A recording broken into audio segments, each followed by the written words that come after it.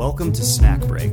We speak to experts, mostly about policy, but also about snacks. We're so excited to have Dr. Peter Krause here today, who's an assistant professor of political science at Boston College and a research affiliate at MIT. Peter, thank you so much for joining us. Thanks for having me. Now, you have a new book I want to talk about, and I have it right here. It's called Rebel Power. Why national movements compete, fight, and win. Okay, let's get to the theory of it. And before we get to your theory, I want to tell you about my theory, the snack break theory of why national movements compete, fight, and win. Are you ready? Can't wait. Okay, so national movements compete, fight, and win because if they have bigger guns, then they have more power. If they have more power, people fear them more. If people fear them more, people respect them more. If people respect them more, they give them what they want. And voila, you have a nation.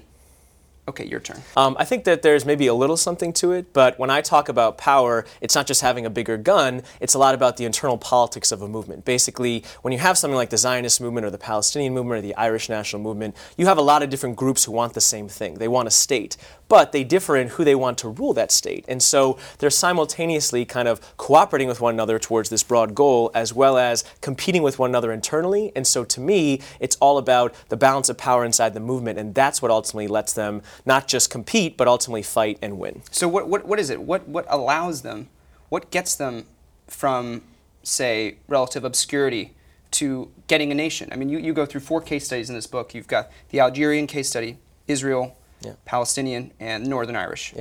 Why do people win? Yeah, so they win when you have what I would call a hegemonic movement, which means that you have one dominant group or one dominant organization inside the movement. What happens then is you have a cohesive strategy, you have clear messaging, you have the ability to focus externally against the regime that you're fighting to try to get independence. Whereas if you have a fragmented insurgency or fragmented movement with multiple groups competing, what happens is they spend much of their time and effort fighting against each other and competing against each other, trying to kind of position themselves to rule the new state instead of actually achieving it. And so that's the big problem. So the argument that I have is it's about the balance of power inside the movement, how many groups there are, but more importantly, how many significant groups there are. What about democracy here? Don't we want democracy sometimes? Don't we want a lot of people competing? This is one of the big challenges, right? Think about it in terms of democracy or in terms of, free market. We have businesses competing for your dollar, or in the case of democracy, parties competing for your votes. In the case of a national movement, in the period before independence, a movement actually wants hegemony with one dominant group to be able to be more effective, because otherwise, again, much of the violence that they use is against each other as opposed to against the external enemy. The challenge, as you're alluding to, is that when you have a hegemonic movement, and let's say they get statehood, the problem is that dominant party is very likely to say, hey, I want to have the presidency, I want to have the position of prime minister, and when I'm writing the Constitution, I'm going to write it in a way that's very favorable to me, which oftentimes means restricting the ability of other states to intervene, restricting the ability of other parties to legally run for office, and so you get things like the FLN in Algeria that runs Algeria to this day over 60 years after independence. You get things like in the Zionist movement, even though it's a democracy, the labor Zionists running Israel for basically 30 years after independence. So what I find is not just that hegemonic movements win, but that the hegemonic groups who dominate those movements dominate the government of their new states for decades afterwards. So if you want a democracy, it's potentially good to have a fragmented insurgency movement because you've got pluralism, you've got multiple groups competing, but the problem is that makes it less likely you get independence in the first place. So it's kind of a catch-22. So that's horrible, right, for U.S. foreign policy, because we're trying to do this everywhere. We're trying to encourage democracy, democratic principles in a whole bunch of places. I mean, if you take Syria, for instance, or Iraq, or Libya, what you're saying is that the democratic principles we're encouraging also simultaneously encourage instability in the state itself. 100%, and even beyond that, also encourage violence to some extent. So let's look at Afghanistan. The United States is simultaneously, over the past decade or so, trying to prevent terrorism and insurgent violence in Afghanistan, trying to have an ineffective Taliban, a Taliban that's ultimately defeated, and trying to help democratize Afghanistan. The problem is those call for very different internal balances of power inside the insurgent movement. If you want to prevent violence, you actually want to fight against a hegemonic movement, because now they don't have the incentive to outbid or compete with one another and launch more attacks against you. But if you are trying to democratize, you actually want to have a fragmented insurgency, or fragmented movement. But if you're ultimately trying to prevent victory, you also want fragmented, not hegemonic. And so the challenge is, do you want to stop violence and terrorism? Do you want to prevent victory for the insurgents? Or do you want to democratize? Those call for very different strategies, and yet the United States simultaneously seems to want all three of those things. And what my book argues is they can't exactly have it. You can't have your cake and eat it too. Not in this case. And so you said it encourages, you mentioned violence and terrorism. Yeah. What do you mean by that? Some groups are violent. Why are some groups violent? Why are some groups employing terrorist tactics? Mm-hmm. So there's a great saying that I take from a guy named Rufus Miles where he says, where you stand depends on where you sit. And his argument is about, within the American government, where you stand on a certain issue depends on where you sit in government. Are you the Secretary of State? Are you inside the Department of Defense? That's going to dictate to some extent how you see the world and what your policy is.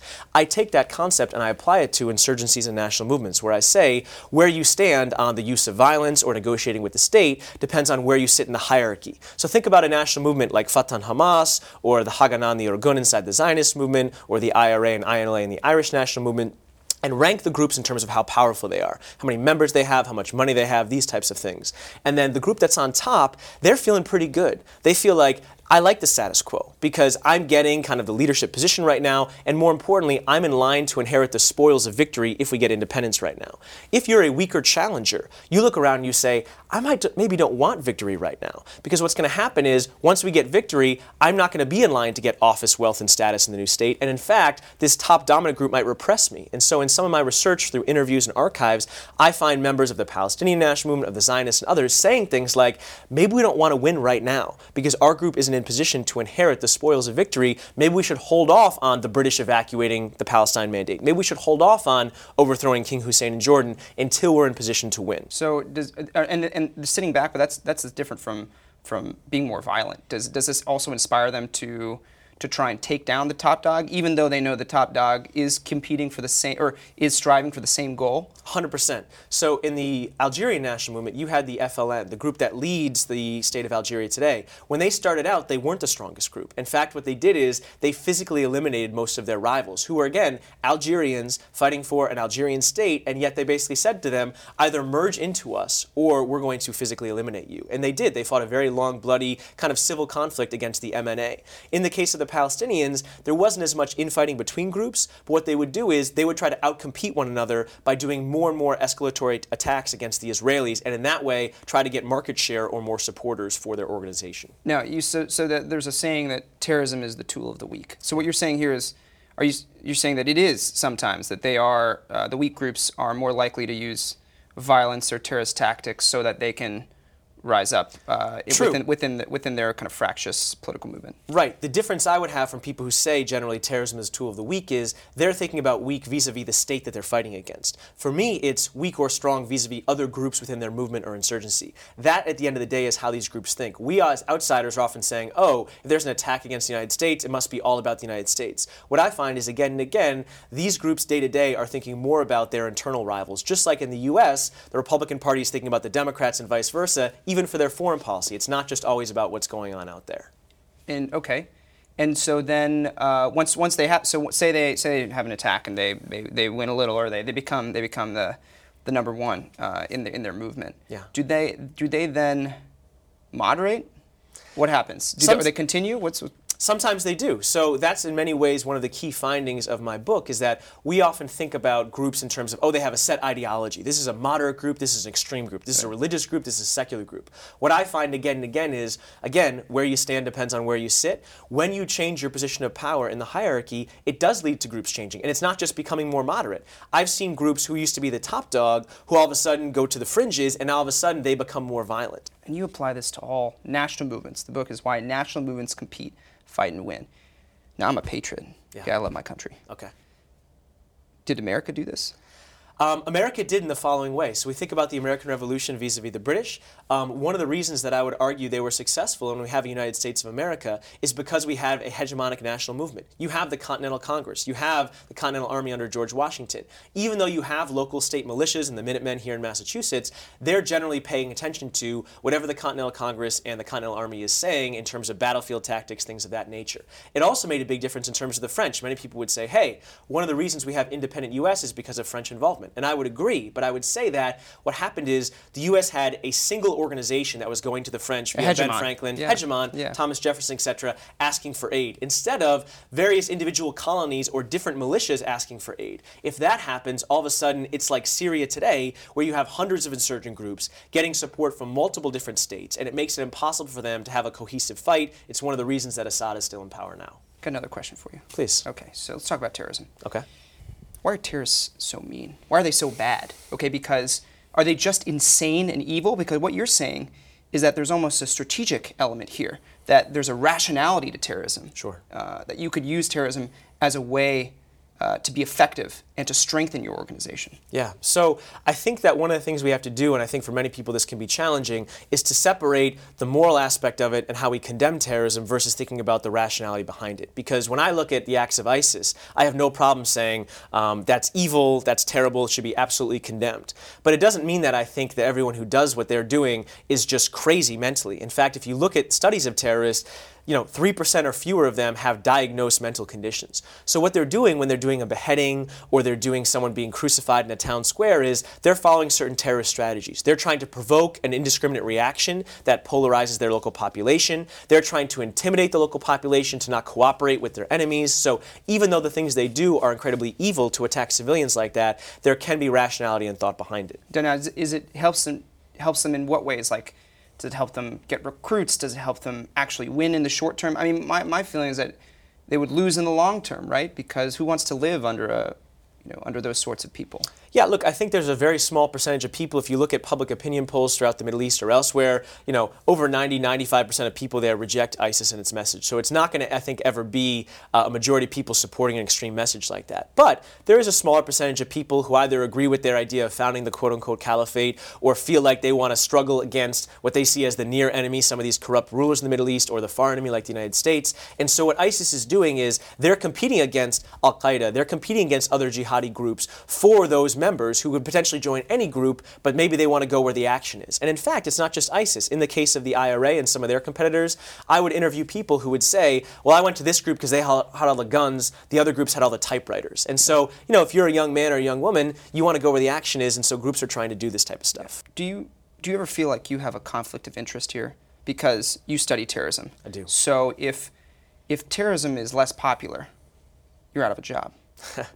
I don't consider that a conflict of interest at all because guess what? My initial training was as a historian, and we have more than enough terrorism to study for all time as a history major. My book itself, the Palestinian national movement is still ongoing. There's still somewhat of a struggle to make Northern Ireland part of Ireland, but I have more than enough cases of violence that I will not be put out of business doing this. And at the end of the day, if I am put out of business and there's no more terrorism, I will rejoice, be happy. I can teach about nationalism. I can teach about political science. You study peace. I do study peace. In fact, a lot of this is about how you get peace and how you stop terrorism. So I'd be just fine with that occurring, although unfortunately I don't think we're going to see that anytime soon. Okay. We're going to do some rapid-fire questions. Bring it on. So what percent chances that we'll see a Middle East peace between the Palestinians and Israelis brokered in Trump's first term? Under 5%, maybe under 1%. What is the most effective national movement in history? Zionist movement is quite effective. Algerian movement quite effective. Both were able to get a state, even though in the case of the Zionists, their population was scattered all over the world, so that's a pretty impressive one. What is the one piece of advice you'd offer Trump on his Syria strategy?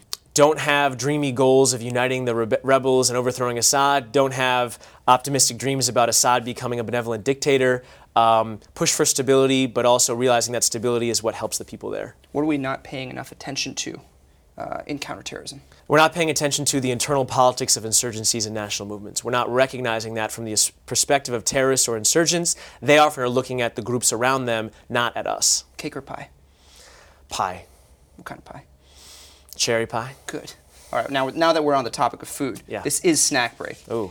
And it's no surprise to me that you're a man who enjoys forest fruits. I do. So I gather them daily. We forage. I mean, it's kind of like foraging for facts. Am I wrong? In National Archives? It's very similar. You never know what you're going to find, but every once in a while you find that ripe fruit or that ripe piece of evidence, and it makes your week. And you're delving into just the barbaric woods there, trying to search for these things. So we have some raspberries here for you on a silver plate. I've been looking at those the whole interview. Yeah, feel free to jump. I might just jump in. Okay, great, great. Raspberries are your favorite snack. They are, it's kind of a healthy snack, but the texture is great, the taste is great. Yeah. And it links me to a childhood memory. My neighbor next door had this big kind of raspberry patch in her backyard, and so when I was a kid, we just go out and eat them, and I think it was my first experience with kind of like picking out and eating all the food I could, and I fell in love with raspberries. So now when I eat them, I think about, when I was 6 years old. Now, I imagine there's nothing like just biting into a whole raspberry, but do you sometimes go for, raspberry jam or raspberry cobbler, or raspberry pie, or raspberry? Does raspberry pie exist? We could do it. Okay. We could have a bake-off. That sounds pretty good. I'm not a good baker, but I'll try your raspberry pie. That'd be great. Can I ask you a question? Please. You study rebellions. I do. Which is the most rebellious berry? Huckleberry sounds kind of rebellious. Montana's always got to keep an eye on them. The West. I don't know. Do you consider like those pomegranate seeds? Probably not a berry, but then like borderline. Those are gray area. How they're marketed. So also kind of rebellious. You never know which category they're going to go into. Peter Krause, thank you so much for joining us today. It's been an absolute pleasure. Great talking with you. All right.